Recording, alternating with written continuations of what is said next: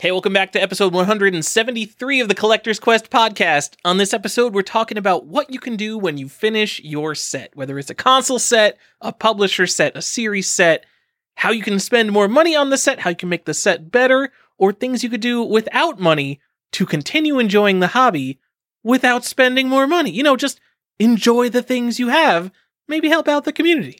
So give us 5 stars on iTunes, check out the Patreon, like, comment, subscribe, tell your mom about the show, and let's go. Oh, and the intro music has been remastered, so it should sound a little better. Thank you again to Ape-Bit Music, apebit.bandcamp.com.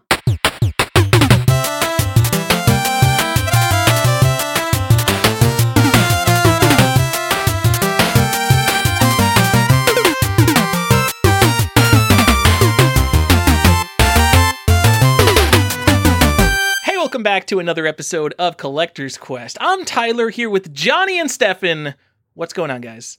Tyler, I was just trying to find your that thing you said on Facebook the other day about when people were equating shrink wrap to art, and you had a beautiful quote, and I wanted to bring it up on the show because it really hit me hard, and I told you that because I said that made me really erect. Oh yeah, I wrote that for you, so yes. I could tell, and now I can't find it, and I'm sad. Are you serious? Did people really try to equate shrink wrap to art? Well, they tried to equate the historical value of a shrink wrapped game to art, right? This was over the Mario 64 sale. Surprise, surprise. Paraphrase, Johnny, someone basically said that it was a post complaining about people complaining about graded games. Because guess what? Until the end of time, people are going to complain about graded games. And they said that once you encapsulate a mint condition game, it basically becomes a piece of art. And I put every art collector in the room bristled. Right?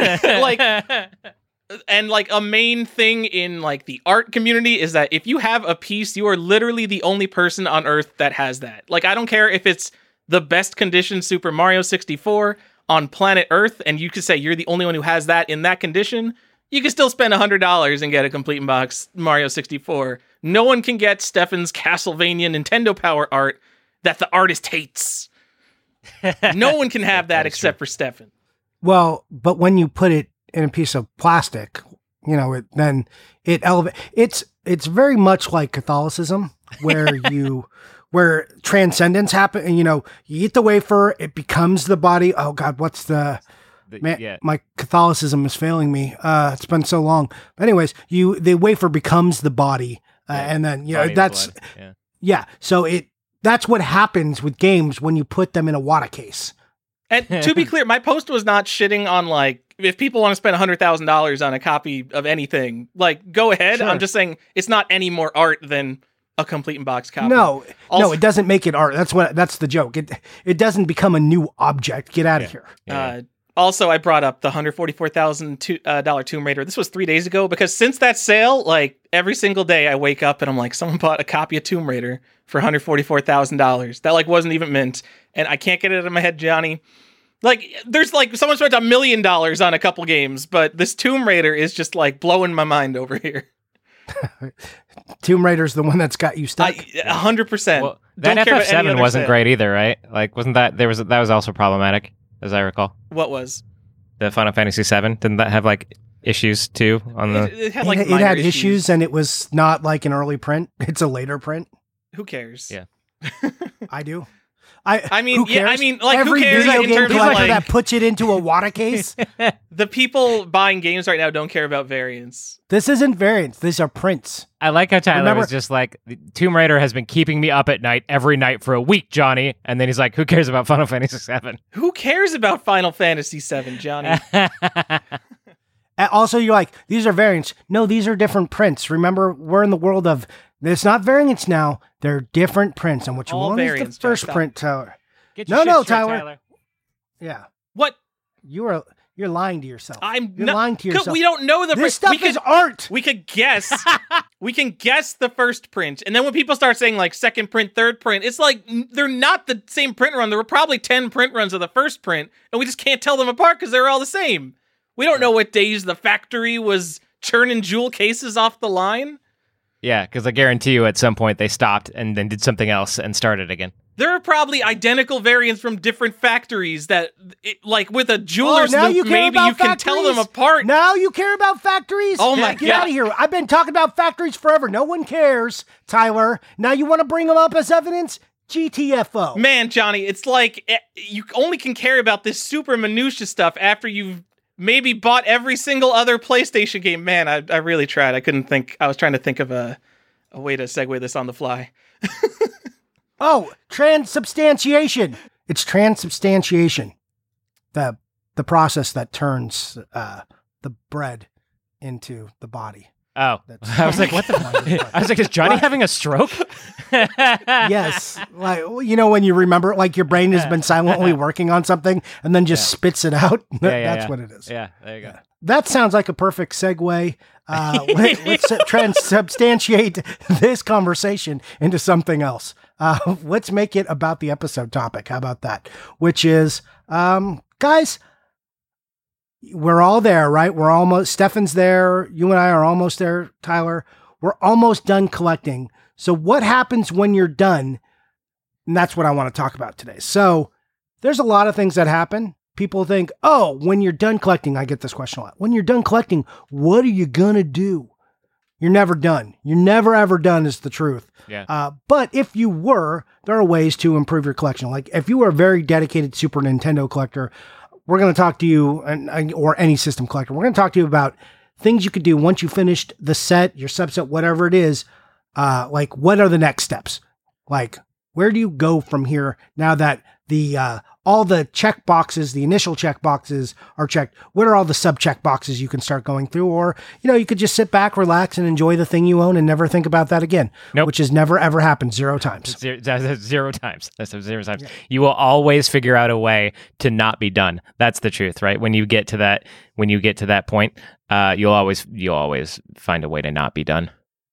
Yeah, being done is a bullshit mirage, and you're like thirsting for water. You're the cartoon character. You're out there in the distance, and you see the oasis. That's what done is. It's bullshit. It does not exist. It's not there. You think you'll get there, and you're like, it's nothing but sand. I should buy more games.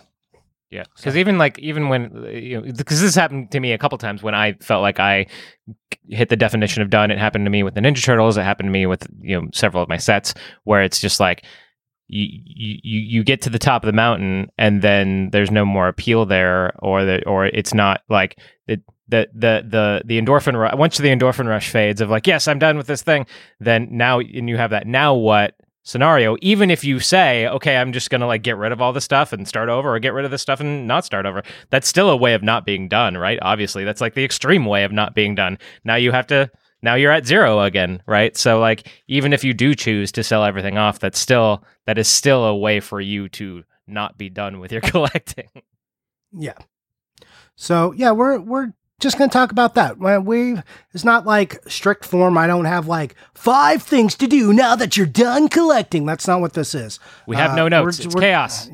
Yeah. We're just going to talk through our live thoughts on this, hand them down to you. And you may have other thoughts, and you can come back to us and tell us things you did when you were, air quotes, done to keep spending money on video games or whatever collection it was. So I have some examples. Tyler has some examples. Stefan has some. Tyler, do you want to go first, or do you want me to go first? How do you want to go?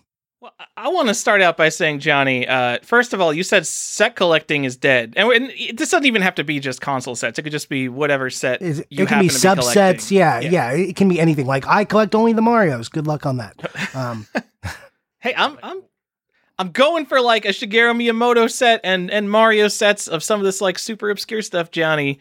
And it's just new stuff all the time. You want to talk to me about what's a cool computer? The Sharp MZ2200. Is there a copy of Mario Bros. Special on it, Johnny?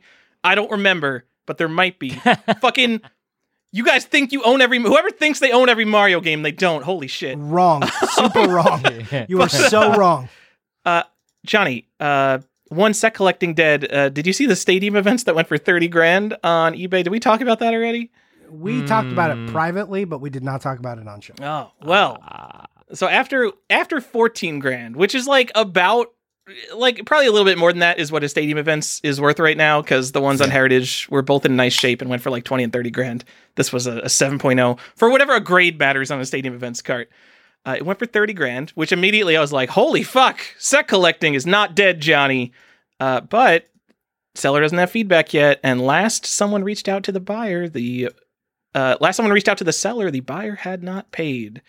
Could there be some market manipulation in the market, Johnny? Oh, Or even maybe not even that insidious though, right? Like maybe it could also just be trolling. That's the problem with using eBay as a metric is that sometimes people just troll shit, especially when it's like, oh, in the wings of a really expensive the Mario 64, in the wake of record-setting sales, like yes, there's going to be people on the internet trolling, right? So I mean, it could be that as well. And if you looked at the bidding history on that auction too, it was like someone with very high feedback battling with someone with very low feedback. Yeah. So like it's and that could all be fake too. That could be 3 different accounts by the same person. Yeah. Right. It's just so weird. I think the really low feedback one is the one who won it, which makes sense because if you were going to bid that up as like a joke or market manipulation, you would want your worthless account to win it, right? Yeah, exactly. Didn't you say you were done? You were like saying like you're winding down. You basically have everything you'd ever want, right? You're done with collecting. You're not buying any more Game Boy junk. This is it? Oh yeah, no, Tyler, I've said that 100 times. I told you, I'm never done. There is no end. I'm the best case example. I'm going to be able to give you examples of everything that you've ever done because I've done it 100 times. Yeah, I mean, I've been done since 2008. That's right. The start of this episode, you're like, I'm almost done. Yeah. Almost done, guys. Just got to finish these 3 more sets, which, that's weird because you were done, a couple years ago, weren't you? Yeah. I don't remember what it was. I don't remember what the variant was, but like the 3 of us were talking the other day on Facebook chat, and like I think Tyler brought up it was either Wind Waker or Metroid Prime because both of those games have fucking crazy amounts of variants on the GameCube. Yep.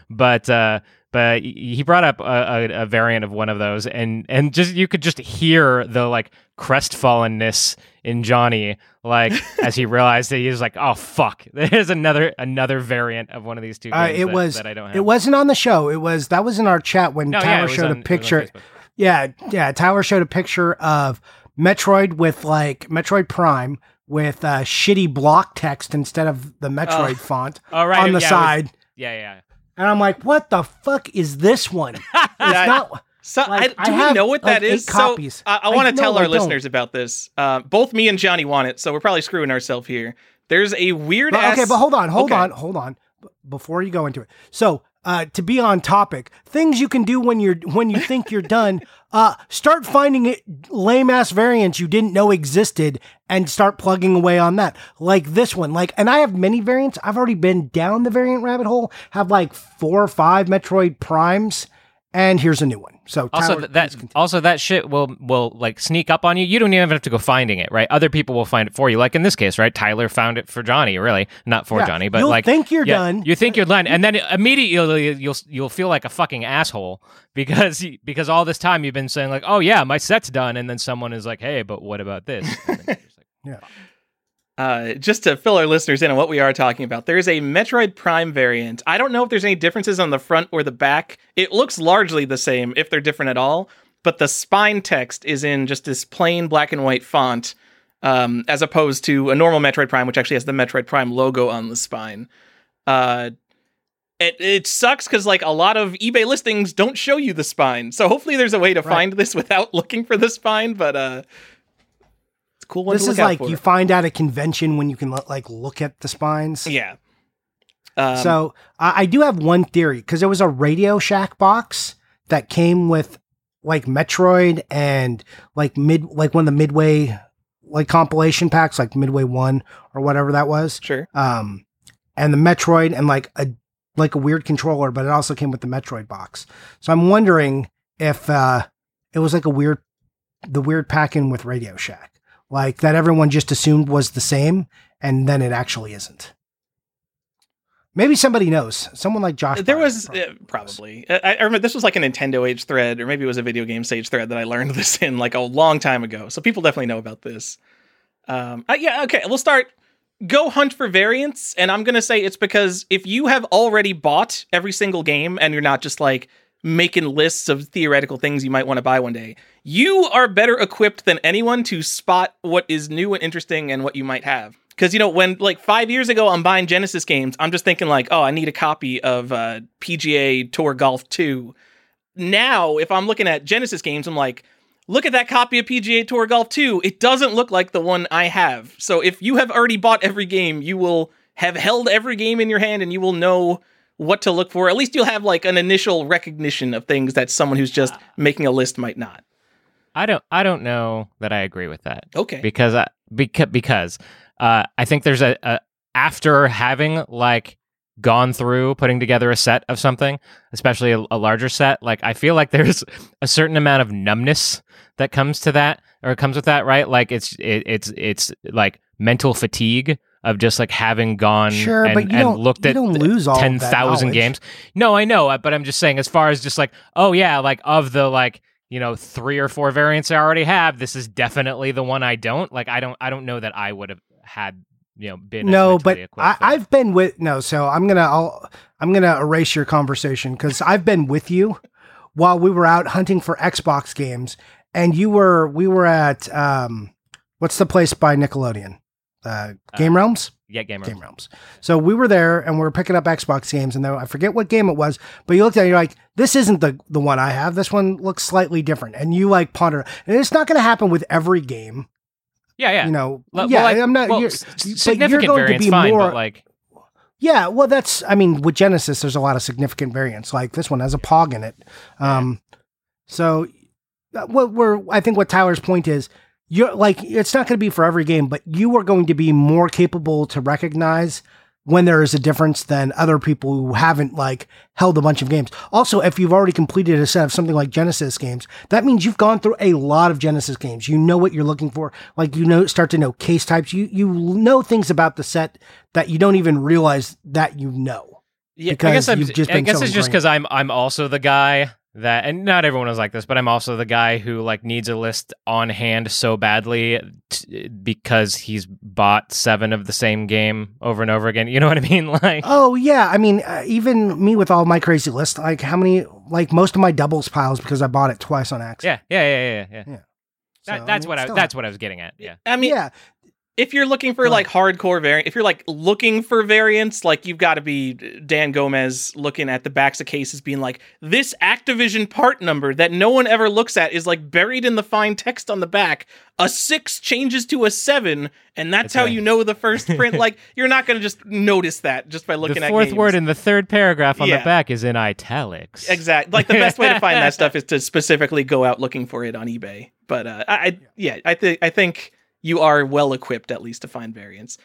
What you should do to take advantage of this, if you're like done with the GameCube set up a save search for Nintendo GameCube. Look at every single thing listed that's Nintendo GameCube. There's going to be a lot of garbage, but you will be the one who'll be like, whoa, that looks weird. What is that? And that's how, like, I know people with Xbox do that and they find some cool stuff. So. Yep. I have a hot tip that I was just thinking about because it's like foiled me a couple times, and I know that it's foiled you a couple times, Johnny. The very first thing you should do when you finish a set and you're like, you've hit the definition of done, double check. Oh God, we should have started with this one. That's literally the first thing you should do. Holy shit, double check. I had finished the NES set. It had been done for years. My sister comes over and she's like, and Rad Racer was one of the most, especially when you have a card only set, one of the most common games on the planet. And but that as a kid was like our favorite game to play together. And so she comes over and she goes, so you got a copy of Rad Racer? And I was like, yeah, of course I do. And I go to the shelf. Guess what's not fucking there? I was like, I cannot believe I claimed to have the NES set for like 3 years at that point and didn't have Rad Racer. Yeah. You're like, here's Rad Racer 2. Does that count? No. How did you mess that up? So I when I finished Ninja the Gaiden, NES set. look. No, okay, yeah. Yeah. I missed Ninja Gaiden Black somehow on my Xbox list. Like I accidentally removed it as a duplicate at some point, and Johnny noticed it. And then when I finished my NES set, besides Stadium Events, I was missing, I think, Namco Pac-Man, which it makes sense. There's another Pac-Man. Something got lost in the shuffle, and I didn't have that one. How did you miss Rad Racer? What did you mix up there? Nothing. It just wasn't there. Oh my god. Well, like I mentioned this not too long ago. Game I was missing. I just completed my NES set in 2021, people. Just so you know, because I was missing, of all the games, Double Dribble. That's a rough one. I had the box and the manual. I just didn't have a cart. So, like, I picked up the box. I'm like, what is going on with Double Dribble here? And I had done that like 2 years ago with Solstice. I'm like, what? Like, I keep opening box and be like, why do I not have a game in this box? What happened? So, it happens. I have the same thing sometimes. So if I have a loose box and manual, or if it's my only copy, sometimes I take the card out so I could just easily take it off the shelf and play it. And I'll put a Super Mario Duck Hunt in the box just to fill it up. So when I take a box off the shelf and it's empty, I get like that feeling in my stomach, like, oh fuck, why is this box empty? And like, it usually means I have to go buy a game for some reason. Yeah, with the Super Nintendo, I did that with Yoshi Safari. Like, it's like, okay. I mean, not super obscure games either. These are just like games. And the Yoshi Safari one is because what's the other one? There's another Yoshi game. I'm like, oh, I got Yoshi, so I must have checked both of them. So nope, check. Didn't have Yoshi Safari. Good tip. Yeah. Tip number 2 on our very well thought out list. Make sure that you Double actually check. have the set. Yeah. So don't let that be your first thing. Here's another thing you can do. So 1, double checking. 2, go find some cool variants. And 3, this is going to seem like pretty obvious, but sometimes, and this is along with double checking, check for completeness. So here's the thing you can do. You might have bought a game like it was just a phenomenal deal. It had the manual, the box, the cart, but maybe it had an insert you care about. Maybe you care about reg cards. Some people don't. But if you decided you did, you can start to search for making sure your games are complete all the way. You can start to add baggies to games. You can start to find all the appropriate advertising material. And the big one, double check for posters, because so many games, like more games than you think, came with posters. That's all I know is whatever you think, especially on Super Nintendo, whatever amount of posters you think came with games, it is more than what you were thinking. So you were probably missing a bunch of posters. So you can go and you can say your game is CIB as in, cart instructions box, but here's your chance to make it CIB as in complete. And you got to check your posters too, because like there's identical posters with different part numbers or different copyright dates. Especially on like NES, there are like some inserts, like the Tidal Wave insert. It's like a -5 for Little Samson, but you could find same exact insert with a different number at the end, and it'll be mispaired with Little Samson's because people want to pretend it's complete. Really, it's the wrong one. Or like black box games, like the matte sticker ones came with a Rob poster with a 1985 copyright date. Like those aren't the hardest things in the world to find, but later Rob posters are obviously easier to find, so someone might have paired the wrong poster with your game. I hate posters. I hate inserts, Johnny. Me too. Like, I try to get everything 100% complete now because I hate dealing with this, but literally for the rest of my life, I will be buying random shit for my Genesis set. Because it is, like that. It's quote unquote complete in box, but I have games in that collection that I've owned for almost my entire life. That, guess what? I probably lost a registration card, probably lost a poster. So I'm just going to have to keep going back and finishing everything in that. Yeah, so Tyler's like, yeah, he's done with his Genesis set, but he'll never, ever be done. This is what we're talking about. Things you can keep doing. Like ways to, and these aren't bad things. The more you're like, oh, this is really tedious. If you think it's too tedious, don't do it. You don't have to do any of this. These are just things you can do, but they will also add value to your games because Tyler, how much more of a premium will you pay for something is 100% complete versus just something that's a cart, instruction, and box? Anything, you pay Johnny. a premium, right? I mean, I'll pay a premium for that. I don't know that, like, the whole reason I'm in this situation is because I sometimes cheaped out. Like, usually I won't pay like more than double just to get like a registration card or something. I'm like, come on, that's a little ridiculous. I'll go find it later. But then that later is like, okay, I'm done with the set. Everything is twice as expensive as it used to be. Go find that registration card. Yeah, you're like, this registration card only cost me $30 when I paid $25 for just the box and cart and instructions. Damn it. Yep. Also, like, I feel like you're spending a disproportionate amount of your time on things that aren't as fun to collect. Like, oh, yeah, for sure. Like I had one of the like the great reliefs of getting rid of my Genesis set when I did was that I think I was missing like 60 some odd manuals, and then just that like that realization that I didn't have to find 60 manuals anymore was nice. But yeah, because I mean I don't mind set hunting is fun, right? I don't mind going and looking for games, but like when it's just like, oh, now I have to find 35 registration cards, or now I have to look for posters with mismatched part numbers, that's no thanks. Like and that's gonna take you more time than it did to find the game, right? Obviously. So like that, spending more time on things that are not as fun to look for. Yeah, I mean, and it might be like those are extreme cases, but there's probably times along the way, I know lots of you collectors missed a manual here and there, myself included, or you didn't care at the time. So you go pick up your manuals. Just or got the like value manual instead of the regular manual, or vice versa. Like, yeah, just go ahead and like you can just go ahead and just make your stuff extra complete, extra nice. Those are things you can do. I know Stefan, for sure. I was going to say, I know for sure some of my CIB games have like Majesco manuals that shouldn't, or vice versa. Oh my God, Stefan, that is the worst. Having the wrong thing is worse than not having the thing. Stop. You're causing chaos in your collection. Stefan, do you have another tip? What is another thing you can do once you've completed the set?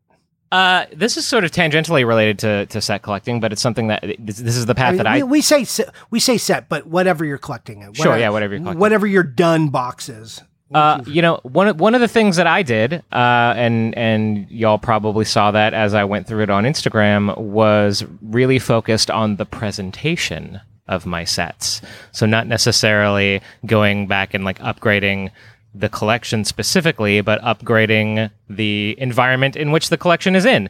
Be that like, actually renovating a game room, or, going and finding vintage displays, or, upgrading your shelving game, right?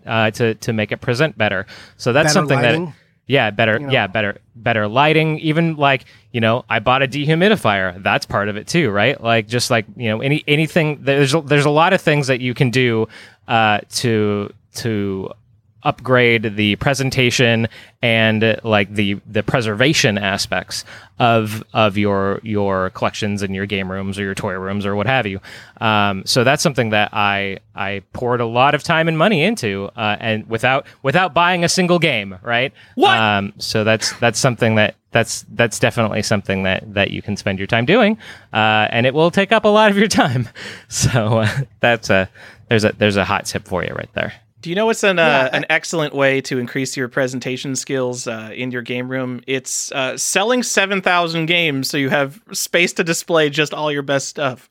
That's true. Yeah. To me, Tyler is joking about something that I recently did. If people don't know, I sold 10 of my 12 sets, and that the game room really had, I mean, Johnny's been in there a lot when it was at its peak, right? And I think Johnny can attest to how claustrophobic that room felt, because I had shelving units like coming out from the wall, like vertically, right? Like, so, yeah, not on the wall. Like, imagine, intruding into the middle of the room. Right angles into the room. Yeah. Creating little like subdivisions and stuff within the room. Nooks. Yeah. And it really, really felt super, super claustrophobic. And that was, there were certainly other reasons why I decided to sell off, but being able to open up the space really, really helped me, I think, like, want to be in here more. Like, in fact, I am currently podcasting from the game room, which is not something that I have typically done before. So So yeah, it really helps me enjoy the space more. So it really was a case of less is more in that respect. So that also sort of goes into another tip that I have, which is you could just sell everything and start over, or sell everything and reinvest into another portion of your collection, which is exactly what I did. If people have been paying attention, I sold off a majority of my retail games, and I reinvested it into the art portion and the historical artifact portion of this collection, right? So really sort of refocusing is a completely valid thing to do when you're quote unquote done, right? Also, Stefan, let me just interject. Yeah, sure. Yeah, sure. You can also, it's fine. Some people like the hunt, right? They're doing it for the hunt. They're getting it. And that's all of the thrill for them is just doing it, right? So once they're done, there's nothing left for them. So especially if you're that type of collector, selling it off and then going and collecting something else, or even doing the same set over again in a different way, is a perfectly reasonable thing to do. People are like, how can you do that? It's how you enjoy the hobby is however you enjoy it. Some people like just the acquisition portion, and that's what they want to keep doing. Keep acquiring, get rid of, start over, do something else. That's fine. Like, don't let people tell you just because you bought it all means you have to own it forever. You don't need to, you're not an Egyptian pharaoh. You're not taking this to the grave with you. Right. So anyways, continue. No, I think that's all. That summarized my point, I think.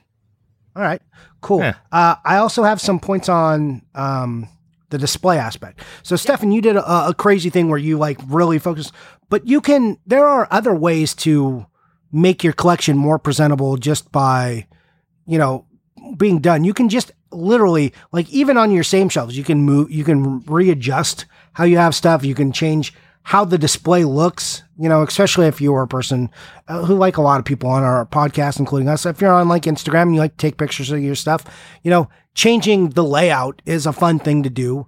Sure. You could also just, play your games and enjoy them when you're done. That's not a thing I do, but I've heard people do that. So that's another thing. You don't necessarily have to wholly redesign your game room, but you can move things around. You can change layouts, because a lot of times when you're collecting and you're in the middle of it, you're just putting stuff wherever you can. So when you're done, you should also take the time to put it all together, alphabetical, if you need to, but put it in some sort of logical order so you know where to find things in it.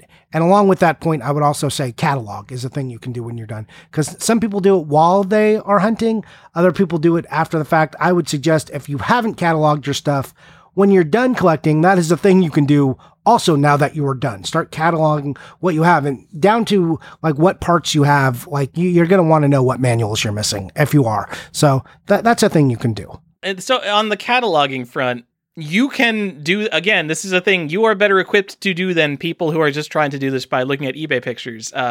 Document every date code, document every PCB, disc codes, SLUS numbers, part numbers, UPC numbers. Because even if you put this into one of these grandiose collecting apps, CLZ Games, it'll give you developer, publisher, genre, release date, ESRB rating, but it doesn't drill down into the super nitty gritty collector stuff. And if you have every single game and you can document all that, maybe someone else has, but maybe you have some variants that other person hasn't documented. You could take scans of all your games, take a picture of all your game. Not everything is out there. There are these collector sites. If you, let's say, if you do a Google image search for Team Buddies, and we all tried to find a scan of Team Buddies, we would probably all find the same image, and it might not even be high resolution. So if you can take every single game in the PlayStation set and make a high resolution scan of it, and maybe GameRave has already done this, but whatever console you're collecting for, you are contributing to the information available to everyone to use on the internet. And I love that stuff. So I think what your point is, you collecting information about the stuff you already own is a fine next step to further your collecting. I could spend probably years without buying a game, just documenting and taking pictures of the games that I already own. Just because I would absolutely find tons of information that is not documented on the internet. Okay. So go ahead. No, just real quick, something that also occurred to me, it's just a really small thing that so a lot of people do it while they're collecting, but I also know of a lot of people who wait until they're done. But box protectors. Yes, that's what I was going to say next. Oh, awesome. Yeah. But yeah, so you know, a lot of folks will wait until they're done collecting a set to put all their games in box protectors. I don't necessarily recommend that because it's actually I don't think if you haven't bought box protectors for, like, say, an entire set before, it's deceptively expensive when you're buying, you know, like 800 box protectors at a time. So maybe, you know, depending on the set, maybe that's something that you should plan for. Yeah. Yeah, no, that's true. I certainly have, like, when I put all my SNES games into boxes, that was at the end of the set, and I definitely got calluses from all the like folding of boxes. Yeah. So yeah, I agree with you, and I definitely agree that you can, but the more you can do as you're going, it is a hidden cost that hits you at the end when you're just like, I did the Super Nintendo set and I had a lot, but then like they didn't all fit on the shelves because as I was collecting them, I mapped out my shelves before box protectors were, quite the thing. And like a lot of my games were just like $5 games now, or like $50 games. That's the thing that happens. Like, I guess maybe that should be in a box protector now. My mind changed. So I had to move where they were and then like account for how to make that space there. And I was like, all right, before I didn't have enough room to put 300 of these games in box protectors. Now I do. That's like a big cost. Like, and looking, like, if you collect disc-only games and, like, let's say you're a person who puts them in those, like, if you're going for a PlayStation set, I have a full set of PlayStation games. If I had to put those all in plastics, one, it's so many games, I would cry at the expense. It's like 1,200 games I would have. So, if they're roughly 50 cents each, just think about it, that's like $600. What a cool game you could buy for $600. Way cooler than plastic protectors. But long run, plastic protectors are probably going to be very useful and good for you. Try and get it done. And also, the other thing about thing.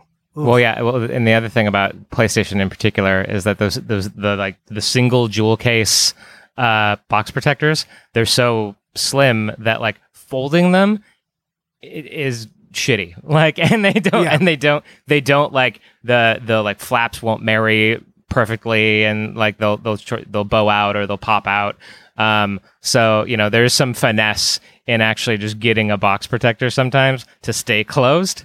And to Johnny's point, folding that also, will take you a lot of time, but like it also is just a pain in the ass. Yeah. And then the thicker the box protector is, like the more work there's a lot of things, but the point is you should get box protectors.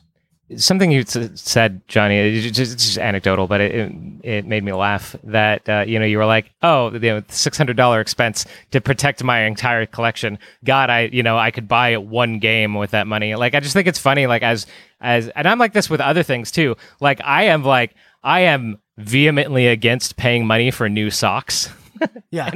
And it drives Kate crazy because I'll spend exorbitant amounts of money on other stupid shit, but like I hate buying new socks, and it's just reminded me of that, right? Like the like, oh, I have no problem spending $600 on a game, but God forbid I spend $600 on like protecting my investment. Yeah.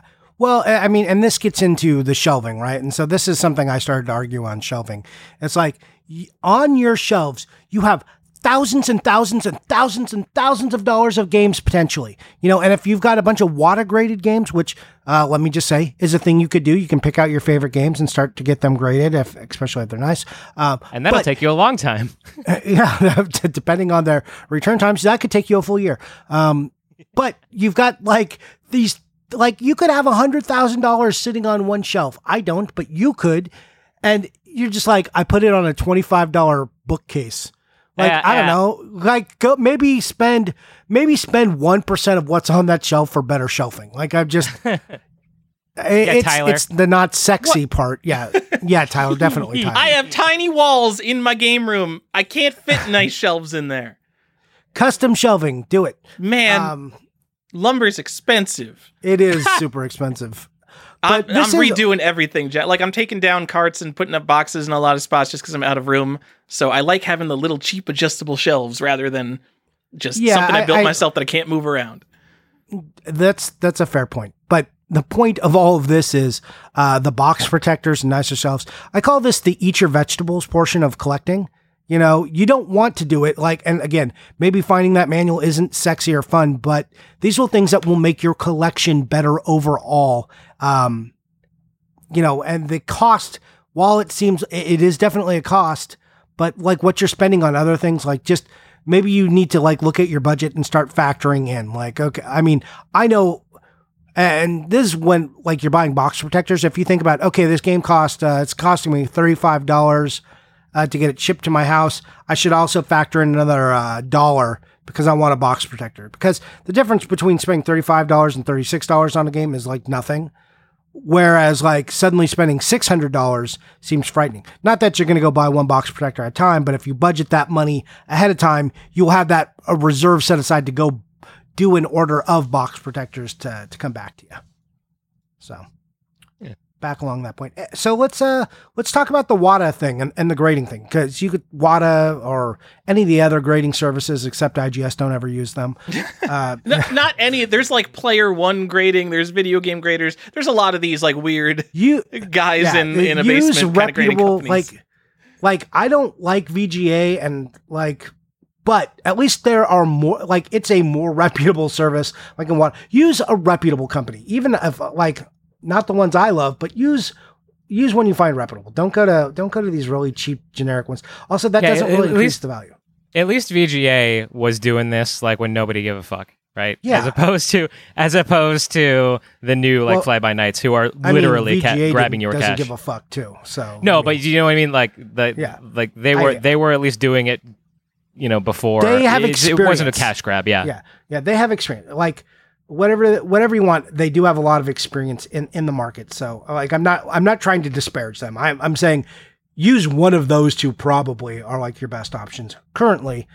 Yeah. Anyways, the point is, you can now like look at your favorite games, and there's, I think, a couple of steps, and you guys can like chime in on this, but like you could say, oh, I want to get these graded, or you might want to do, find it sealed. Like, even if you don't grade, or you might want to find it sealed and then go get it graded, but you might just find your favorite games, look at them, and then do a condition upgrade. Like the box might be, maybe this box is like a 6, but I do love this game and I would like to get a nicer. So you can start conditioning upgrade. That's a lot of things collectors do. But then after that, when you get into the condition you really want, you could send it off for grading, or slabbing, whatever you want to call it. And, you could add that as like things to do after you are done collecting. But really, grading and condition upgrading are the two things I really want people to take away as like major things you can invest your time into your collection once you are, air quotes, done. I mean, right. You should wait for a bear market before doing that, because at the costs and the time that it takes to grade something right now, it basically only makes sense if you're looking to flip a game. Like I have a sealed Ninja Gaiden on my shelf, Johnny. Heritage, if I sent it to WATA right now, it would be gone for a year, and they would charge me a premium to grade it based on like the recent Heritage auction sales, which are out of control. So I'm sitting back. I'm not just spending however much, what was it cost, like $300 to grade this. I spent $300 on it, period. I'm putting that money towards more games instead, because while the market's going crazy, and I think I can find interesting things the market is not crazy about, I would rather put hundreds of dollars towards more games than a plastic box around a game I already have. Okay. But that's criticism of the grading community and where it is right now, rather than a process you can take part in. Yeah, I'm just saying, so they have either their cheapest or their two cheapest tiers are shut off right now at WATA, and like there's new companies coming out, there's CGC coming in, so if you wait and see, things might be cheaper or faster or better. So it's not something I would take a look at right now for your personal collection.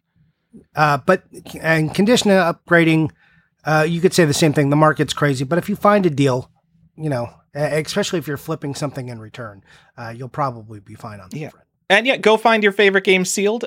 Johnny, my favorite games are Ocarina of Time and Super Mario 64. Very affordable. Are you rich? Are you rich? No, I'm saying everyone should just go out and just look for a copy of those. Probably, twice what a complete box goes for. And my third favorite game, like Doom. Just go get a sealed mail order Doom, which exist. What about where does Ninja Gaiden then fall on your list?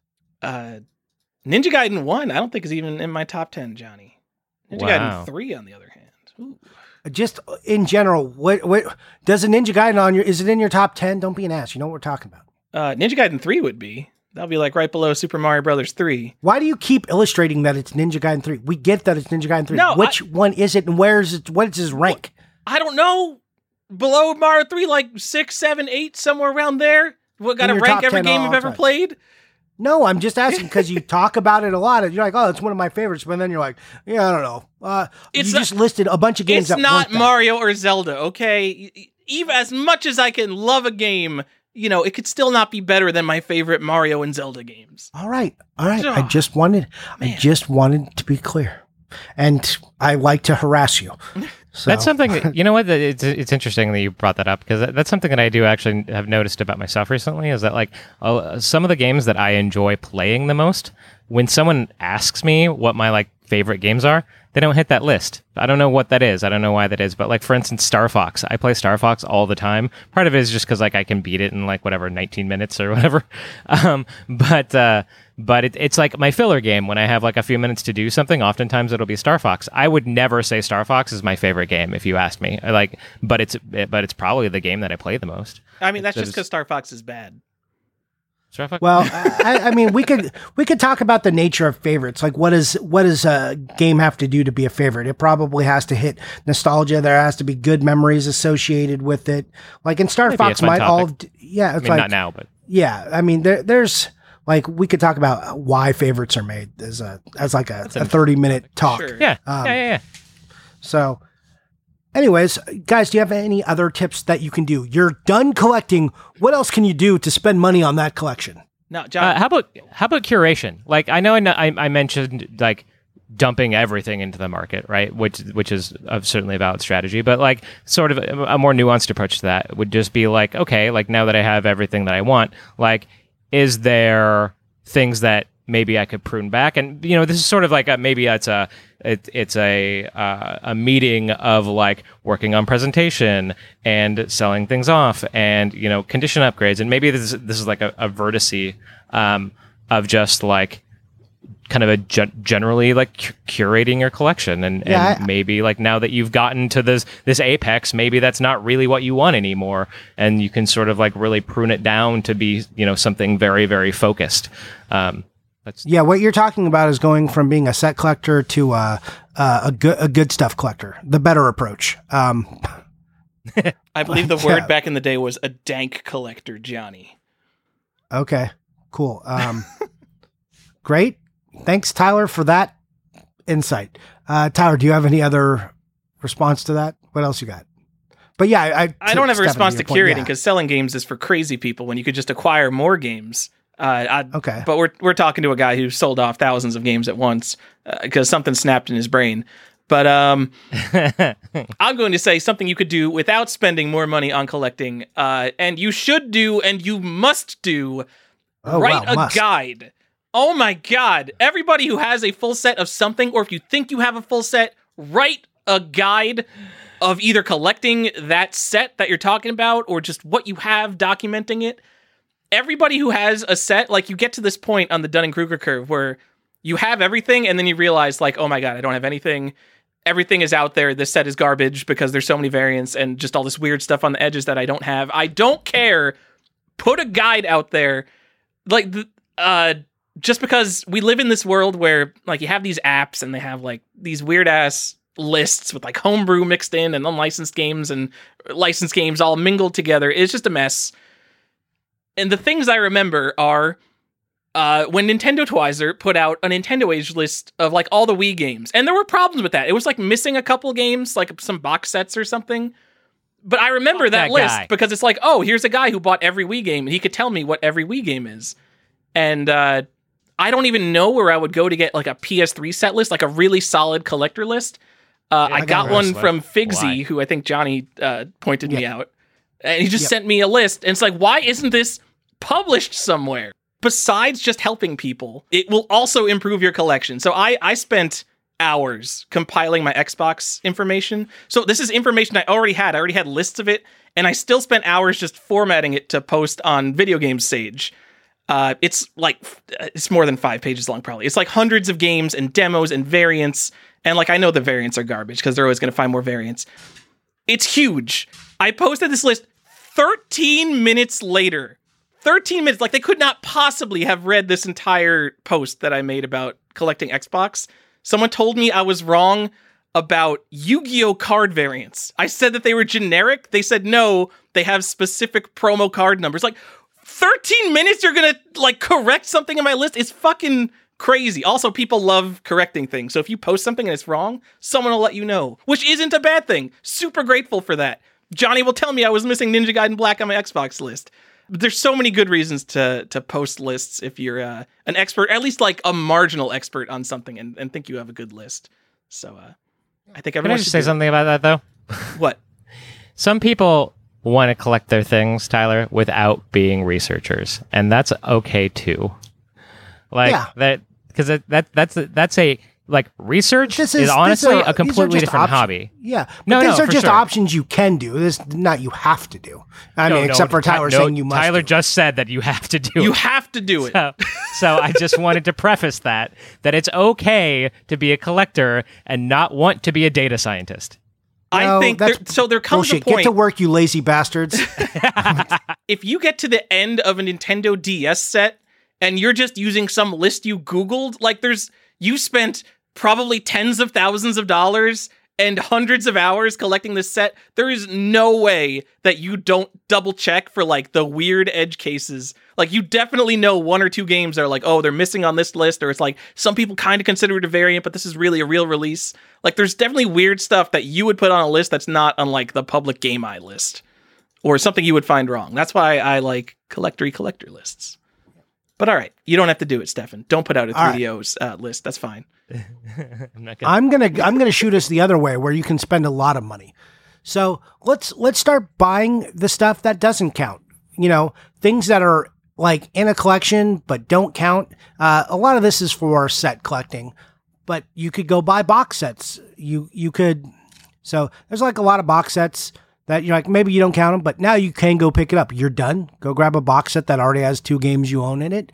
You could also buy big box versions of things. Like if I'm looking at my Super Nintendo set, I'm just going to use the Super Nintendo set through this whole example. So like you could have Where in the World is Carmen Sandiego, or you could go buy the big box Where in Time is Carmen Sandiego. Now you get it with the Almanac is in that one, or the Encyclopedia? I can't remember. Then you could buy things like the X-Band. So like if this was your set, you're like, oh, I'll like this isn't really a game, but it's a thing. You could go buy guides for the games in that set. You can go buy things like the player's choice versions of it, because joke. You could, and people do. I have all modern collectors Super love Nintendo it because they're all rarer than the original releases.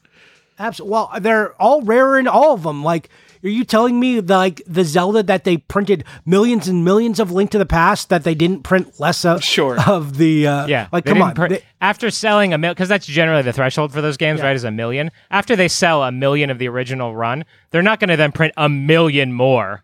Like, that's just not that. No. Yeah. So there are other examples, like you could buy, if there's competition carts or like weird Max things. The point is, there are stuff that are like maybe not considered part of the set. Maybe it's not part of the retail set, but they are just these outliers. So we'll call it the outliers, things that are like associated with, you could go start picking up accessories if that's your jam. You could start picking up, system variants for that set if you are collecting sets. If you're doing like subsets, then this doesn't apply. But the point is, look for the things that are outside of what the set is known to be, and then start, adding those things. For me, I call them collection plus items.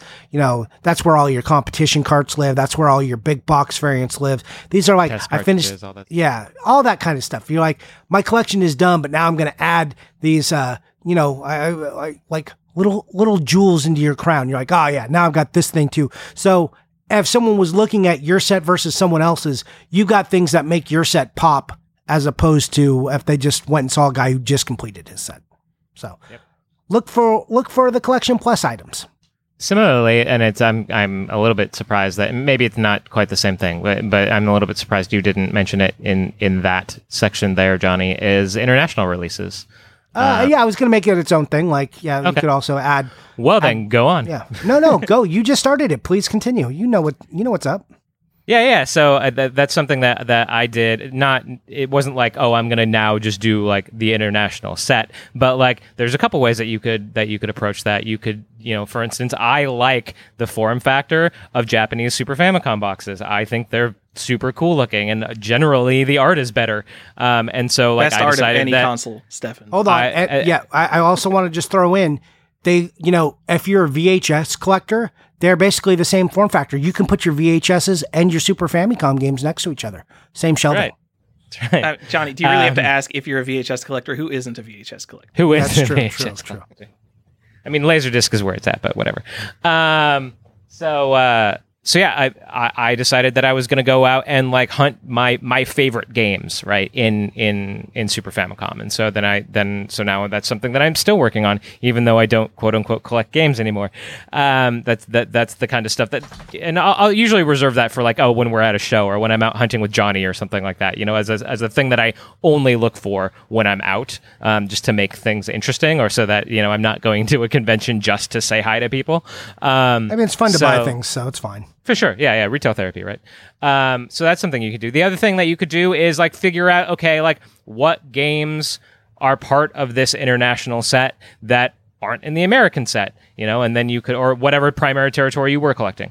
I guess I'm just assuming all the listeners are American collectors, and that's not true. They're not. That is incorrect. So I apologize for that. But like whatever your primary set is, and then if you want to like figure out, okay, well, like these Mahjong games came out in Japan, or and not in the American set, and I'm going to go buy all the Mahjong games or all the horse racing games. God damn it, there's a lot of horse racing games in Japan.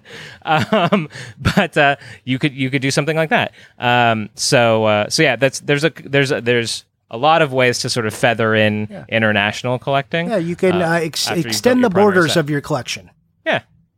You know what? While go explore foreign titles. While you're talking about international stuff, and I'm talking about making lists, while you're collecting all the international stuff, make a really good list of gameplay changes between the international set and the regular set. Because, like, a lot of this stuff is on the cutting room floor. Like, for individual games, if you, like, look up what the difference is between Probotector and Contra.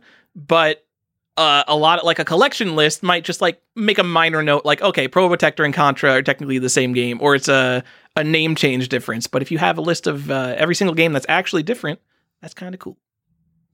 And Johnny, if they are going to start buying Japanese titles, who should they go to? They should probably go to friend and overlord of the show, Red the Game Shark. For all of your imports, if you want them cheap, you can hit them up at Cheap Games. That's Red the Game Shark, where you can get your imports cheap. Does it do? I think it's supposed to be a 1-minute ad segment, actually, Johnny. Could you keep going? Yeah. Could you just repeat it? Red the Game Shark. Red the Game Shark. Red the Game Shark. There we go. Red the Game Shark. Yeah. So, yes, but no, for real, if you are looking for imports, you should definitely hit up Red the Game Shark. He can help you out. Yeah. What else can we do? We've talked about expanding our borders, buying Collection Plus items now, variants, cleaning up your list, documenting, condition upgrades, grading stuff. What else can we do? Do you guys have any other examples of things we can do once we are done collecting with our collections? Sure, I got one, and this is going to be one that's going to be, and I kind of mentioned it when I was talking about upgrading the presentation of your display, but that was really more I was talking about like shelving and lighting and that kind of stuff. But, there are going to be, in most cases, vintage retail display items and store only, not to be collected items that you can buy and associate either just generally, like, oh, I like that type of thing. I like signs and I like standees and I like whatever. Or there are going to be items often, especially if you like really popular games, that are specifically associated with favorite games of yours or specific sets, right? So like when I was done with my Super Nintendo set, one of the things that I focused on was, point of sale retail displays for the Super Nintendo, and I bought a bunch of nylon banners, and I bought the Super Nintendo kiosk, and I bought all these retail things, again in the spirit of kind of plussing up the display. But yeah, you can. So I guess my point is that you can buy things, and not just retail stuff, but like, or not just retail display stuff, but just like things that are associated with your favorite games or with the set that you love. If you want to go out and get all the Mario plushes, because goddamn, there's a lot of Mario plushes. You can do that. So there's lots of ways that you can spend your money on things that are tangentially related to your sets that will better the presentation and the value and just sort of feel of your set. Yeah. Tyler, you got any other examples? You kind of touched on it, along the lines of not spending money, because obviously you can just go spend more money on stuff related to your set, but play every game, Johnny. You said you don't want to play your games. You have every game. You could stop buying, take like 2 years and play every game. Totally could. Because to me... And you could document that adventure if you're Tyler. Write down every game. If it was good or bad, start doing reviews. Right, Tyler? There's... Reed Rothschild on Video Game Sage has played and reviewed every Super Nintendo game. And you know what? He not only played and reviewed, ranked them like 1 to 700, whatever. That's kind of amazing. I would like to see that ranking. I've never seen that. How do you even do it? Like when you're in like the 400s, like how do you? I don't know. How do you differentiate between I don't know, man. 451 and 452? But I really feel like that's a 422. I think it's like, how did you put it above these 10 other games? These are clearly better. But there's obviously people who have done these gameplay projects, but no one is better to give an opinion on a game than someone who has played and understands the game design of every other game in the console library. And especially if you have it, whatever your set is, and again, it doesn't have to be complete sets, but if you're playing your games, that's a fine thing. But if you have a complete set, a lot of people are playing through on emulators. If you can go through and play on actual hardware, you may encounter things that people on emulators don't. So maybe you would know even better. Also, that makes you better than everyone else. It absolutely does make you better than everyone else. And then you always have to lord over everyone's head like, oh yeah, I've played all my games. What are you doing? Yeah. And then talk to them about your PVM. Like that's the next thing. Tell them about your SCART cable and your PVM, and like just watch most collectors' eyes roll into their back of their heads. And it's like, I don't care. And then if you start talking about getting the correct interlacing on your like if you start talking about how you fine-tune, like you tuned your PVM, oh yeah, people, they literally die in front of you. Well, the geometry is a little off when you just buy one off the street, Tyler. So you gotta run the 240p test suite. That's if you ever can work in something about the sine and wave, you've really done it. Anyways. Or the benefits of curved glass versus flat glass. Yeah. Well, the architecture back then, you have to look at the pixels. The pixels were crafted in such a way the artist knew how it was going to be displayed on a cathode ray tube, a curved TV. It was not meant for these modern, even flat CRTs. It just doesn't do it. The pixels, the artist knew what they were doing. These people were artists. They were professionals, especially by the end of the life cycle of 8-bit and 16-bit. They really knew how to manipulate the art to get the best picture. So when you put it on a flat monitor, you're not getting the same results. You are not getting what the artist intended. Yeah, and Johnny, you know that they designed these games for composite video, so that's how I play them. Even though if you look at like development pictures from the 90s, it's all guys with like PVMs and computer monitors who are doing the art. Yeah, yeah. We joke it's a jovial topic, but that is also something, now that I'm thinking about it, that you can do once you complete your sets, is focus on the hardware around your sets and how you play those games. So I'm not gonna like launch into this conversation, but I would direct you to retrorgb.com, which is probably the best resource in my opinion for kind of slogging through all of the various facets of really like fine tuning that razor sharp pixel. And this is definitely something that you can spend as much money as you want. Oh, sure. Go watch My Life in Gaming. They do like My Life in Gaming also is an excellent resource. They actually have a what is it called the RGB series. I think it's like RGB 101. That they really dial into, like, if you really want to get into quote unquote the best way that you can play these games, read as most expensive.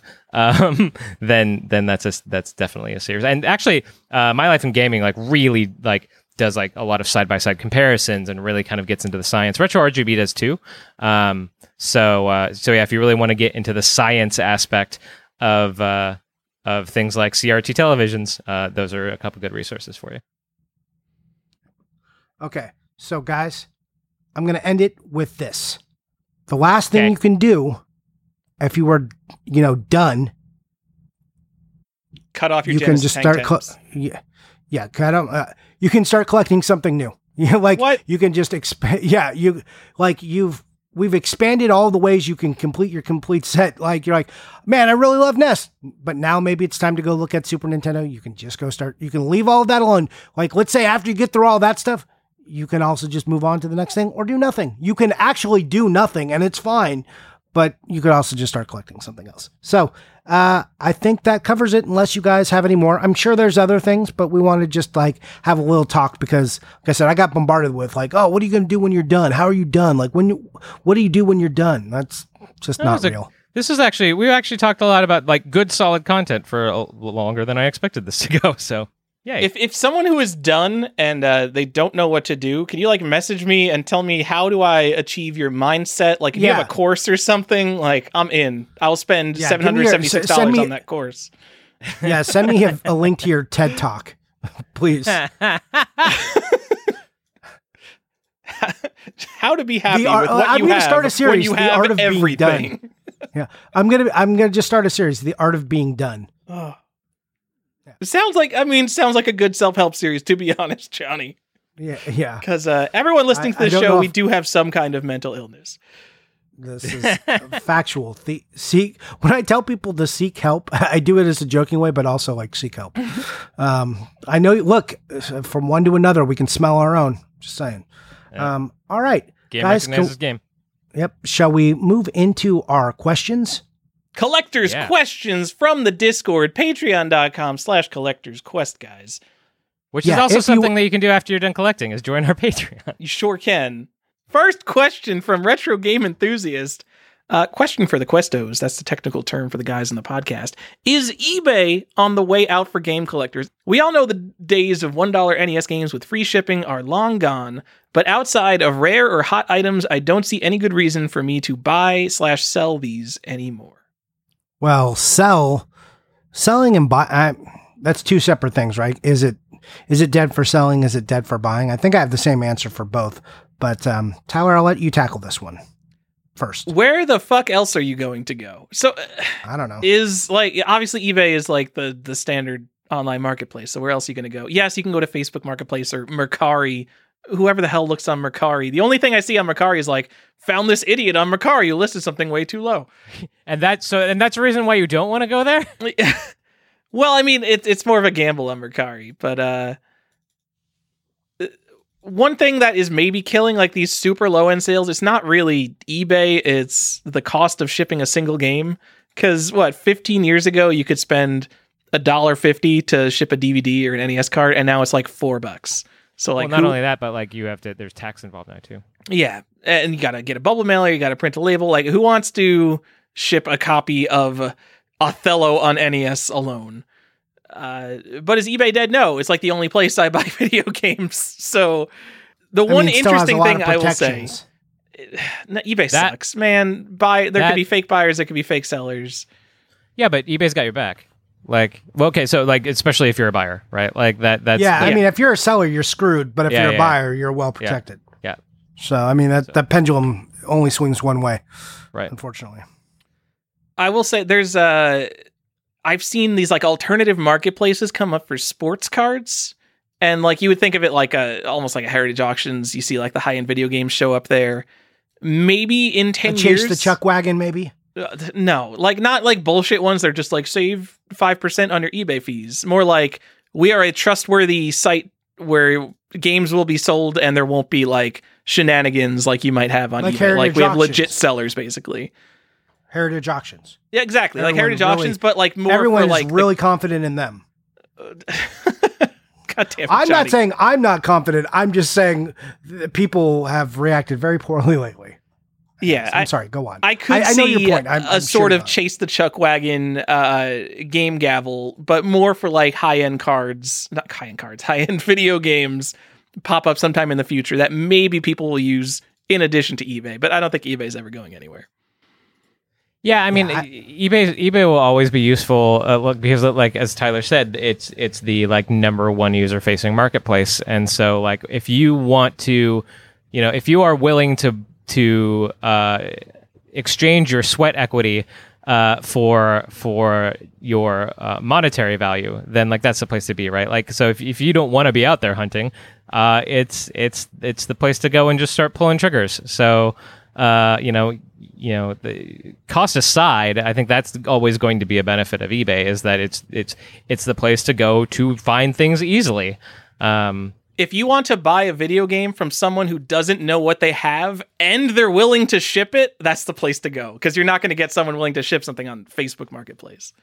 I mean, yeah, I agree with you. I don't think it's going away for buyers or sellers, really. I think sellers have new avenues of places they can go. But I think those are people who are in the business of selling games. But your average person who's just like, oh, I got a couple extra games, I'm going to go sell them. eBay's still going to be their first stop. So yeah, Heritage doesn't take everything. I don't know if everyone doesn't know that or not, but like you can't just like put whatever the fuck you want on Heritage. Why not? Because they have a threshold for value. I think their new minimum is $10,000. Yeah. Oh yeah? Tell that's all those Sega games. No, I mean like $10,000 of the lot that you give to them, so it's worth their time. I'm just saying it was a joke. It was a joke. That's also their appraisal value too. Like like Valerie is fine. I like Valerie, but like their appraisals, especially for things around things that are not video games, that are just a video game related, like a gameplay counselor jacket, for instance. That their evaluations on stuff like that is not necessarily favorable to the seller. So some things that like rightly should have a higher value don't show up on Heritage, because Heritage is the one evaluating them and they don't have the confidence in those items. I feel like there's a space in the market for retail. I mean, maybe there's no space for retail stores, whatever, because we're in the future. Everything's on the internet. But when I go into a retail store, besides looking for that super rare thing that I just can't find online, like what are the chances they're going to have that at a random store? The number two thing I'm looking for is stuff that's not worth the cost of shipping. And most of the time I walk into a retail store, it's like a smattering of middle of the road items, and I don't want any of it. But if they have $1 to $2 Xbox games that just absolutely are not worth picking up on their own, I will buy every single one that I didn't have. I mean, not anymore. I mean, right now I'm so much more focused, but I wish there were more retail stores that actually mattered, because you could kind of do that with comic stores. There's a comic store in your county, I will say, maybe not in your city. There's a comic store. You can go there. You can look through a dollar bin, and you could find 100 books that are not worth shipping anyone, even like media mail. And that will be a cool thing to have in the future. If like everyone's like, oh, video games are going to be the next big thing. Video games are awesome. Then where are the video game stores? Because not only do they not exist, but they also have shitty inventory. Yeah. All right, there's Tyler complaining about video game stores for a minute. Next question. Go on. All right, Zeno asks, we're at, this is from a little more than a week ago. Everyone, your homework right now is to bring up the Discord and put more questions into the Ask the Podcast channel. Thank you. Zeno says, I'm feeling pretty disillusioned with our hobby right now. What fun, less manipulated collectibles might one delve into at a time like this? VHS and Blu-ray come to mind? Any other thoughts? VHS isn't manipulated. Zeno, are you on rocks? He is on bath salts, because that's straight up crazy. Zeno, step off of the ledge. You sound like an insane person. Have you seen the sales for VHS tapes? You know what? Zeno, here's my time to tell you, yes, you should be collecting VHS tapes. I think it's a fine market to go into. And I have a show that you should listen to. It's a really good podcast. It's called the Video Game Investing Podcast. It welcomes all its guests as VIPs. You're going to love it. They're going to tell you everything you need to know about collecting VHS. What are you talking about, Johnny? There's a good podcast. Look, he's saying maybe he doesn't believe it's manipulated. I definitely think it is. But if you're into VHS collecting, I just want to turn him on to the right podcast. The video game investing podcast. Oh, the video game collectors. Which one are you? No, talking? the video game investing podcast. Okay, John Hopper's show. Got it. Are you talking about a real? I'm sorry. I said video game. I meant to say the VHS investing podcast. Is that a real show? I'll 100% listen to that. Yes, it is. It's a real show. Okay. The VHS investing podcast. Oh. Sorry, I was saying video games are always on my mind. It's hard for me to even say VHS because it makes me vomit a little.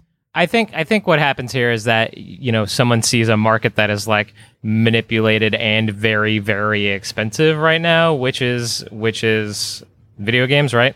And then just like looks at a different market that maybe isn't just as expensive, and then goes, oh, that must not be manipulated because there's no $1.5 million VHS tape. You know what I mean? Like, yeah, but I've been talking about the video game market being manipulated since 2006, 2007 that I know of, that like I have proof that it happened. So it's like, that's what I'm saying. Like the manipulation, like there's always going to be some manipulations. I mean, look for a safe hobby, ancillary hobbies. There's lots of things you could go into. Like hot toys is like a market that's pretty hard to manipulate if you're into toys at all, because those are always pretty much found at retail or not too much around retail. And there's not like so many of them made, so you could get into something like that. You could, but really, you should just collect something you like or that interests you. Like, and markets be damned, right? Like, try not to think of it like, I wish we could like walk back thinking of everything as a market and assets, and just like things we like to buy. Collect something that nobody gives a fuck about, like, I don't know, tops or tops are expensive. Puzzle boxes. Puzzle boxes are so expensive. What about Pogs? Maybe Pog. This was a perfect opportunity for you to talk about Pogs. That's true. You can collect things that like were popular at one point, but definitely are not anymore. So you could collect Pogs. There's no manipulation happening in Pogs. My wife collected Goosebumps books. She got like all of the Goosebumps books. Wasn't very much money. Like, yeah, it was fine. I'm collecting Choose Your Own Adventure books right now. Did you know that R.L. Stine wrote a bunch of Choose Your Own Adventure ones? There's Choose Your Own Adventure books for James Bond and Indiana Jones written by R.L. Stine. That's awesome. What about the Transformers had a series too that I really liked? Yeah, the 80s were rich with Choose Your Own Adventure. For sure. We found when we were in Kauai, at a bookstore in Kauai, we found a Choose Your Own Adventure book that was set. The book's theme was in Kauai. So we read a Choose Your Own Adventure book about Kauai on the beach in Kauai. It was pretty funny. Meta. Yeah, it was very meta. All right, what else do we have to say besides collecting something like really that's not, if you really want to avoid market manipulation or anything like that, then you should just something that's worthless. Yeah, like collect something that people don't care about right now, which I understand why you said VHS. That's a good initial impulse, but now it turns out the same people who like to collect video games also and are nostalgic for the 80s are also hoarding VHS tapes. To be 100% fair, like the crazy nonsense is in the sealed VHS market. Yeah. I can still go to the thrift store. They sell VHS tapes on Thursdays for 12.5 cents each. Yeah, you totally could. Yeah, if you want to do that, like there's a guy who listens to the show, and I'm going to mess up his name. I'm not going to say it because I'm just going to ruin his name. But he was telling me and showing me just like he has 8,000 VHS tapes. Jesus. Yeah, which I was like, holy God, that's a lot of VHS. But you can just buy those, you can buy boatloads. You can wait till your thrift store's 50% off day and just, make a sling if that's what you enjoy. So, but it comes down to, again, just buy stuff you like. Like if it's making you happy, then you should move that. If games aren't making you happy right now, just stop buying for a while, and see what happens. You can just stop. It's fine. It's okay. Take a break. I take breaks all the time. Or become an adult and start buying stamps and coins, Johnny. No, God. I don't care about stamps and coins, but like looking at I'm video an game stamps, and a I'm like, philatelist. There's some stamps that are pretty cool. And unless it's like an investable stamp, it literally costs like face value. Stamps are worthless. It's awesome. Great. Here's I'm going to do my impression of Tyler real quick. Collect stamps. They're very interesting, young man. You might find also the fine art of numismatism to be up your alley, young sir. That's my Tyler. I mean, as he speaks behind his wooden teeth. The alternative, Johnny, is to embrace the market manipulation. And if you study and grind sealed VHS, the money will come. That's true. You know, I think the main takeaway from this segment should be the studying and the grinding. Yes. Study and grind all the time. To explain, because no one knows what the fuck we're talking about. In the high-end VHS Facebook group, a real Facebook group that totally exists and was probably made like a month ago. Oh, it was actually made June 7th. So you know how long VHS has been a thing. The admin of the group posted a thing saying, wow, look at these crazy ROIs of this guy's making flipping raw VHS. If you grind and study sealed VHS, the money will come, which is just the most optimistic, we will never lose money thing that I've ever seen. And I love it. It's the new rejoice in the value. It's the new rejoice in the value. Yeah. Yes. So study and grind, guys. Any other things you want to throw at them? Like swole is the goal, size is the prize, anything like that? Any other phrases you can chant at people? I don't know, Johnny. No. Okay. All right. Cool. So, yeah, I think that answers the questions. But yeah, please collect what you like. Guys, let's do it. Let's go to the last part of the show. What are we buying? What are we playing? Stefan, you haven't been around in a while.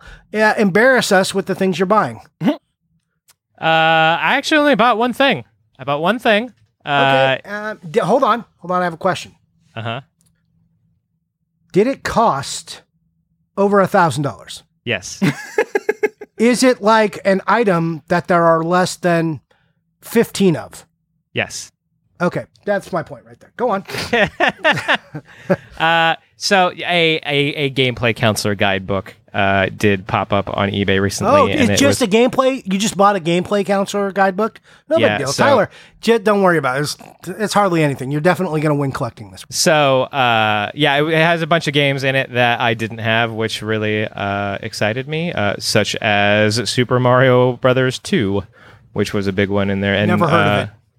Yeah, and some of the earlier Mega Man titles are also in there too. So I'm excited to get that. I think that was really all I bought since the last time we spoke. I've been playing things that are for research for work, and that's really all I can say now because that's my life. I can't. Okay, well, great. Don't tell us. Tell us about things you're. I can't talk about modern titles that I'm playing. That's something I can't do. Okay. So. Well, you played some WoW, right? I did play some WoW. I'm always playing WoW. That's fine. Played some WoW last night.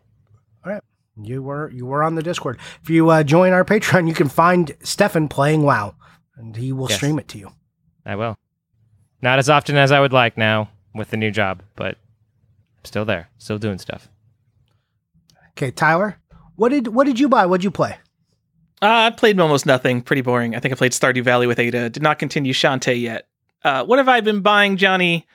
Nothing huge. I got a complete in box copy of Super Monkey Ball, which I know you're excited for. I was talking about that with someone, and I realized I didn't own a complete in box copy of it, so I spent the $40 to get one. I bought this has been on my watch list for a while. And I do this thing with my watch list where I basically just say, if it gets that thing where it says sold, am I going to feel like this sinking feeling like, I should have bought that? And I figured like, yes, this has been on my watch list for like a month now. And if someone bought it, I'll probably be sad. And I think eBay gave me like one of those like, oh, the seller offered you 10% off on this. You should buy it. It's a sealed copy of Call of Duty that was signed by the Infinity Ward staff. And it was poorly listed, but it was like $100. So it wasn't cheap, but they just said like autographed copy of Call of Duty. And the seller didn't know whose signatures they were. But I looked up the signatures and it's everyone at Infinity Ward. And I could only match up some of them because signatures are impossible to decipher. But like I found like the lead animator and then I found like also like lady who works at the front desk. So I don't know if it has all the good signatures yet. But once I have it in my hand, I'll try to identify them. But like, I don't know, like I would be, I know that like modern games like that, they have these editions like Uncharted. You'll see copies of Uncharted where like 50 people have signed them. And I found enough signatures from people that like actually worked on the game and weren't just like people who were sitting in desks to be like, all right, I'm just going to buy this. So that was something. And then from Japan, in my monthly box from Japan, I got the Seiken Densetsu 3 trial version, the trial cartridge. So I got the Chrono Trigger cart a month or two back, and now I got Seiken Densetsu 3. Nice. Which used to be a game people cared about back when people cared about playing video games. Seiken Densetsu. It's a mana game. Yeah, so Seiken Densetsu 2 is Secret of Mana. Seiken Densetsu 3 is the sequel to Secret of Mana that people used to love translating and playing. You know, it starts off as such a different game. You're like, what is happening here? Like, it takes a minute to get used to, but it's worth playing. And now there's like new versions of it that you can go play. So like Legend of Mana. You can go play the Switch remake collection. Yeah, Switch. I mean, it's on everything. I think you can just pretty much, if you want to play it, you can go find it. Fun fact, if I haven't brought it up on the show, there's a Japanese computer game called Seiken Densetsu from the early 80s that has nothing to do with Seiken Densetsu. So don't buy that and think you found the secret first Seiken Densetsu game. You didn't find the secret of Mana? I did not find the secret of Mana. What does Seiken Densetsu mean? It's like Legend of the Sword or like Legend of the Holy Sword. It's like the problem is that it's such a generic name that like something just already had that name when they made it. Every RPG on the planet could have been named that. Literally anything. Legend of Zelda could just be called Legend of the Holy Sword. Yeah. The Excalibur myth is prevalent in lots of fantasy. Weird. Yeah. Okay. Anything else you want to mention there, Tyler? You got any gameplay counselor binders or anything? Oh, no. I got some really exciting stuff, though. Are you ready for all this hot stuff I bought? Is it going to be better than the B game last week? I mean, the B game is a hot title to get. Like, I don't know why you're upset. I'm sorry. It's a sealed... Literally more expensive than everything I said. Yeah. I'm like, it's like a sealed copy, too. So, I don't know. Back the fuck up, Tyler. Like, I don't know. Some B game is where it's at. I don't know. B game's terrible. I bought Masters of the Universe, He-Man, the Defender of Grayskull for the PlayStation VHS? 2. Oh. No, Right. PAL exclusive, because by the time you're listening to this, the new He-Man cartoon has come out, and I like He-Man quite a bit, and this is a game I've been meaning to just buy, and I was like, I'm just going to go buy this now, so in case, people get a bug in their ass, and I just don't want to fight people, just like, and I realize I bought it from somebody called The Game Shark, but it is not Red the Game Shark. How dare he? I know. So, that was upsetting. So, yeah, I got that. That's pretty exciting, right? Should I mention something else? Oh, hey, I bought an amiibo. That'll get the kids going, right? Whoa. The Zelda and Loftwing? Yeah, whatever his name is. Yes. Yeah, I got that, and I got Skyward Sword because, it's a Zelda game, and I'm not going to buy it, so I just figured might as well just buy it now. Oh, and I got the Joy-Con, so I ordered them, and they did actually come. I was worried they wouldn't, so you got the entire Hype Beast Skyward Sword bundle. Everything. Yeah, I got. Yeah, it's a ready-made post. I'm gonna grab my gold nunchuck and my gold Wiimote, and then the original Skyward Sword box. I'm gonna put them all in my big Instagram. No, I'm not gonna do that. I think I've posted like 3 times on Instagram in the last 2 months. I need to start doing it again, but yeah, I just haven't had time. And yeah, if I post that, which I would like to, but I will just look like every post you've ever seen on Instagram. I'm like, look at my amiibo and my Joy-Cons and Skyward Sword, because of course I did. No one gives a shit. Yep. That's why I would rather take a picture of the B game, because at least most of you haven't seen the B game, right? Like, but you've seen 100 pictures of The Legend of Zelda. The Legend of Zelda will do a lot better on likes than the fucking B game will. Doesn't matter if people have seen it 1,000 times. They're going to be like, yeah, show us the good stuff. So I'm wrong every time I don't just post Zelda. That's right. Every post you're not posting Super Mario Brothers 3, you're doing it wrong. Yeah, kind of. Yeah. I wonder what the curve on likes would be if you just kept posting Mario 3 like every day. We should make an account that only does that, Johnny. The Super Mario 3 account. Oh my God, that would be so funny. That's a good idea. Do it. Yeah, like, okay, so let's do it. And then like the first 9 pictures or whatever will be just like sections of the box until it's the full box. So it always like when they look at the account profile, they see a giant picture of the box. I'm in for that. So, yeah, let's do that. I definitely have time for bullshit games like that. Johnny, I also bought Skyward Sword. I forgot about that. No, you did too. Like I just buy all the Mario and Zelda games when they come out. Because why even not? though I hate the game, like what am I gonna do? I'm gonna wait 2-3 years and I can get it for maybe $5 less. Like Nintendo games don't go on sale until they get like a bullshit print. And now in the world where people care about prints, you might as well buy it now. You're buying the earlier print. Yeah. Like what if there's a secret misprint variant? Although like guy after 2019, like everyone's buying all these games to keep sealed. It's not going to be even the Zelda Wii U, the Breath of the Wild Wii U is not rare. But man, anything after the $100,000 Mario, people are just hoarding sealed right when it comes out. Yep. It's going to stay sealed right next to that Mario triple pack, the new All-Stars. And I'm going to make $1 billion one day. Definitely, these are my investment pieces. Dude, someone sell Mario, the Mario All-Stars thing for $2,000 and then come back to Collector's Quest and shove it in our faces. Yeah. I'd love for it to happen for you. Get that VGA 100. Anyways, did I play anything? Oh, I played Final Fantasy VI. Because I was testing Steam Link before the Pixel remasters come out. Play a little more of that. I was going to go play more Mass Effect, but I'm now negative 1 game in my collection because my son destroyed Mass Effect. What? He found the button to eject the game. So he was like forcibly pushing it in and out. And then there's like a ridge on the shelf that it was like sliding over to. Because you kind of have to lift the console a little bit to eject the game. And he was just like, he had it for maybe 3 minutes doing that. But by the time I got to it, it was just like, it looks like it was only 3 minutes, but it looks like somebody put it in a blender. And with the irony of all this too, is that he really likes to watch me play Mass Effect and he brings it to me to play. But now I can't do that. So now I'm like, I don't want to go buy another Mass Effect. It's still like a $50 game.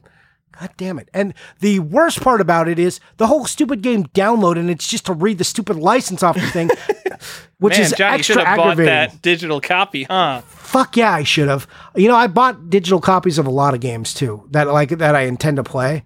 I should have. I definitely should have bought a digital copy of that. Is it like polishable? You think you could like? No. I'll send you guys pics. It literally, you like look at it and be like, how did this even happen? The top of it's scratched too. Like everything. I'm just like, it looks like a game that had been sitting out in the mud for 6 months. I don't even know how it happened. 3 minutes. 3 minutes and this happened. Yeah. That's what having kids is, people. 3 minutes. And if you're not on top of it, boom.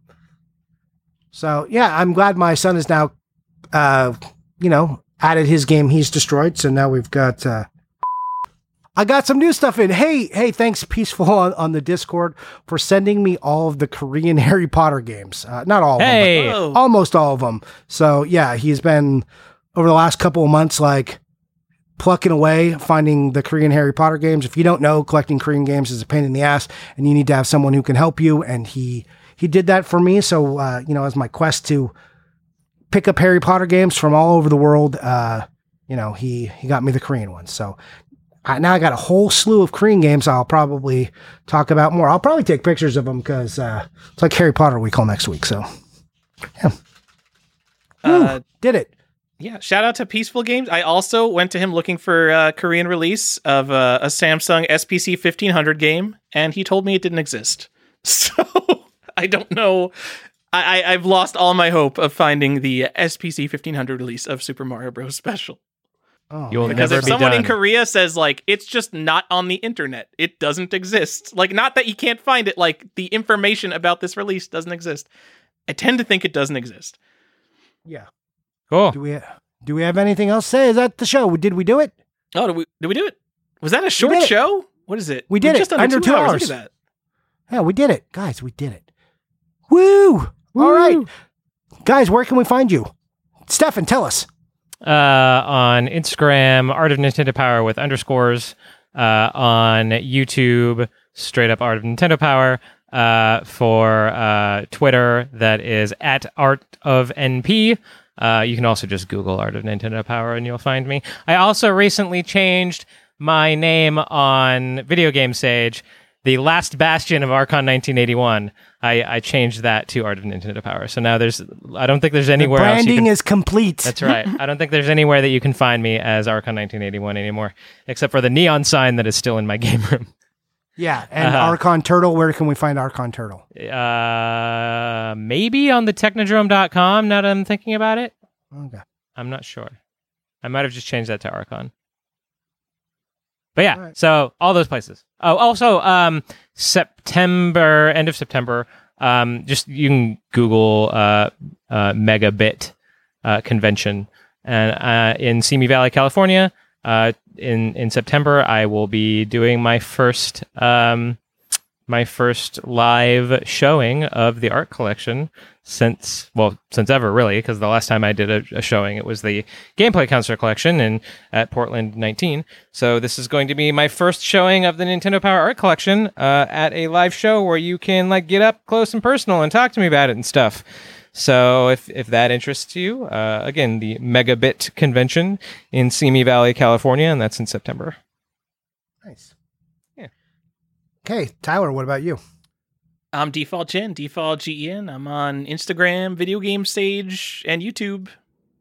Send me a message on Instagram. Yeah, and the Patreon. Tyler's on the Patreon. Stefan is occasionally on the Patreon. You can find me on the Patreon, but there's a new place you can find Tyler and also myself. It's on our new podcast, the VHS Investors Podcast. We welcome all VIPs. Stay tuned for more info on that. And that's all I got. Look for us on the Patreon, like I was saying. That's www.patreon.com/collectorsquest, where you can join for as little as $2 or as much as $6, but don't spend more than that. Also, I always forget to say it, but thank you to everyone who does support us. We really do appreciate it. Thanks so much. It means a lot to us. And we'll see you next time. Bye! That is our show. I don't think we talked about that much factual related to games, so no errata for this week. Whoa, wait. There was a point where Johnny said numismatists, which are coin collectors, when he meant philatelists, which are stamp collectors. There's your errata for the week. I caught it. Thank you to 8-Bit for the new intro music for the show, APE-Bit, like the monkey.bandcamp.com. He makes 8 and 16-bit chiptune music, and you can listen to at least a lot of it for free on Bandcamp, so go check him out. And thank you to all of our patrons. Guys, we have 64 patrons. If you're not in the Discord, join our Discord. If you don't know how, message me or Johnny. We'll invite you to the Discord. I'm in there talking with you guys all day about what you're picking up and all that kind of stuff. Thank you, Richard, patron number 1, Bowden, Canadian variant alert, Chris Glidden, Nintendo World Champion, Daniel Jacksvick, high-end collector, Andrew Brim, 50 Hertz is good enough for me, Andre, Brian Gupta, and Pocky and Rocky with Becky, mint condition, Brian J. Mora, sophisticated investor, Cartmageddon, Fat Cat collector, Chris Jackson, Chris, SNK, Too Many NES Accessories, Morozek, Johnny's GBA Hookup, Coffee with Mr. Saturn, Playing with Power, Connor Strange, The Last Game You Need for the Set, Corey O'Brien, Unpunched Hang Tab, Dustin Beagle, Eric Addison, I keep doing these and I don't give you guys nicknames. Eric Addison, you're not in the Discord, so I don't know anything about you. Gotta Google you. Hopefully you have an Instagram. Also, yeah, every single person who I'm giving a nickname, I try to look you up and give you an appropriate nickname, so if you have a generic nickname, it's because I couldn't figure out anything about you. Ha! Found you! Oh, I've got a Judge Dredd pinball machine. Eric Addison, you're the fucking man. It sounds like you had this in your mid-20s, you might not have this machine anymore, but this is how it goes. I find, one thing I like on your Instagram, and that becomes your nickname. So I'm gonna give you a nickname based on a Judge Dredd pinball machine call-out. You might not even like Judge Dredd that much. I don't care. Awesome game. We don't talk about who designed it, though. He might be in jail now. He has returned to judge this city. Eric Addison, man of Nintendo in the world of Nintendo, Funky Brewster, the actual Shinobi, Jasonic the Kid. Also, yeah, the actual Shinobi, Jasonic the Kid. Guess which patron has a Shinobi arcade machine? Yeah, I find one picture and that's your nickname, guys. Jeff the Game Boy Farris, Lance, Lord Hardstyle Z, The Degenerate, Matt Ball, FuncoLand employee, platform agnostic, Red the Game Shark. The Famicom Box, retro game enthusiast, Sean, the Gamer Collective. Previously unknown variant, Tim Walker, can't put limits on collecting, VG Collectaholic, The Millennium, Will Joe, Keeper of the Zelda variant, 0x Def Code, getting the full PS2 set because Stefan won't. All caps. The official seal of quality, Andy Jill Selector, What a 9.8 A++ Benji, the actually rare Bird Dog Gaming, Brandon Rogers, whose favorite episode is the wrestling episode, the strictly limited super rare Bruno, still finding deals in 2021 somehow, Colton Murphy, David Green, he's got that on vinyl, Derek Lauer, who made me edit this show, Don Libby, the hero of time, Jeremy Jarvis, here for the Pog Talk, Jim Jacobs, world record holder of Best Collection, Red Pyramid Thing, Jonathan Shados, video game art collector because video games are art, Justin Chichio, Lateral Movement, who's got a Donkey Kong kill screen coming up, Michael, posted in the Discord right now, Chiaramonte, Nick the Video Game Database Morgan, Homebrew Mastermind, Divertov, the other guy who collects Korean releases, Peaceful Games, Dungeon Master Reed Stubenik. That's right, Reed. You posted 3 things in the Discord, and one of them was that you're playing D&D, so I just take it, and that becomes your nickname. Welcome to the Collector's Quest Patreon. The Promoter, Retro RPG Podcast. Tex, who collects for Jaguar. Tom, Obscure Variant Chaser Chase. Zaventorian, he knows all 97 Nintendo games. Andrew, actually collecting N-Gage O. B-Nugs! B-Nugs! Colby, he is Sinistar. Corhagen does what Nintendo don't. Daniel McArdle, who thought this was the Retronauts Patreon. The Xbox Authority, Danny Gomez. The Philatelist, not the Numismatist. Dork Overlord. My childhood PlayStation idol, Game-Rave.com. John actually plays his games, Champity. Joseph Rogers got 50,000 on Double Dragon. Sam, Sega Mark III Marks. And Sean, the Video Game Illuminati LaCroix. Thank you guys so much. Did I have anything else? No.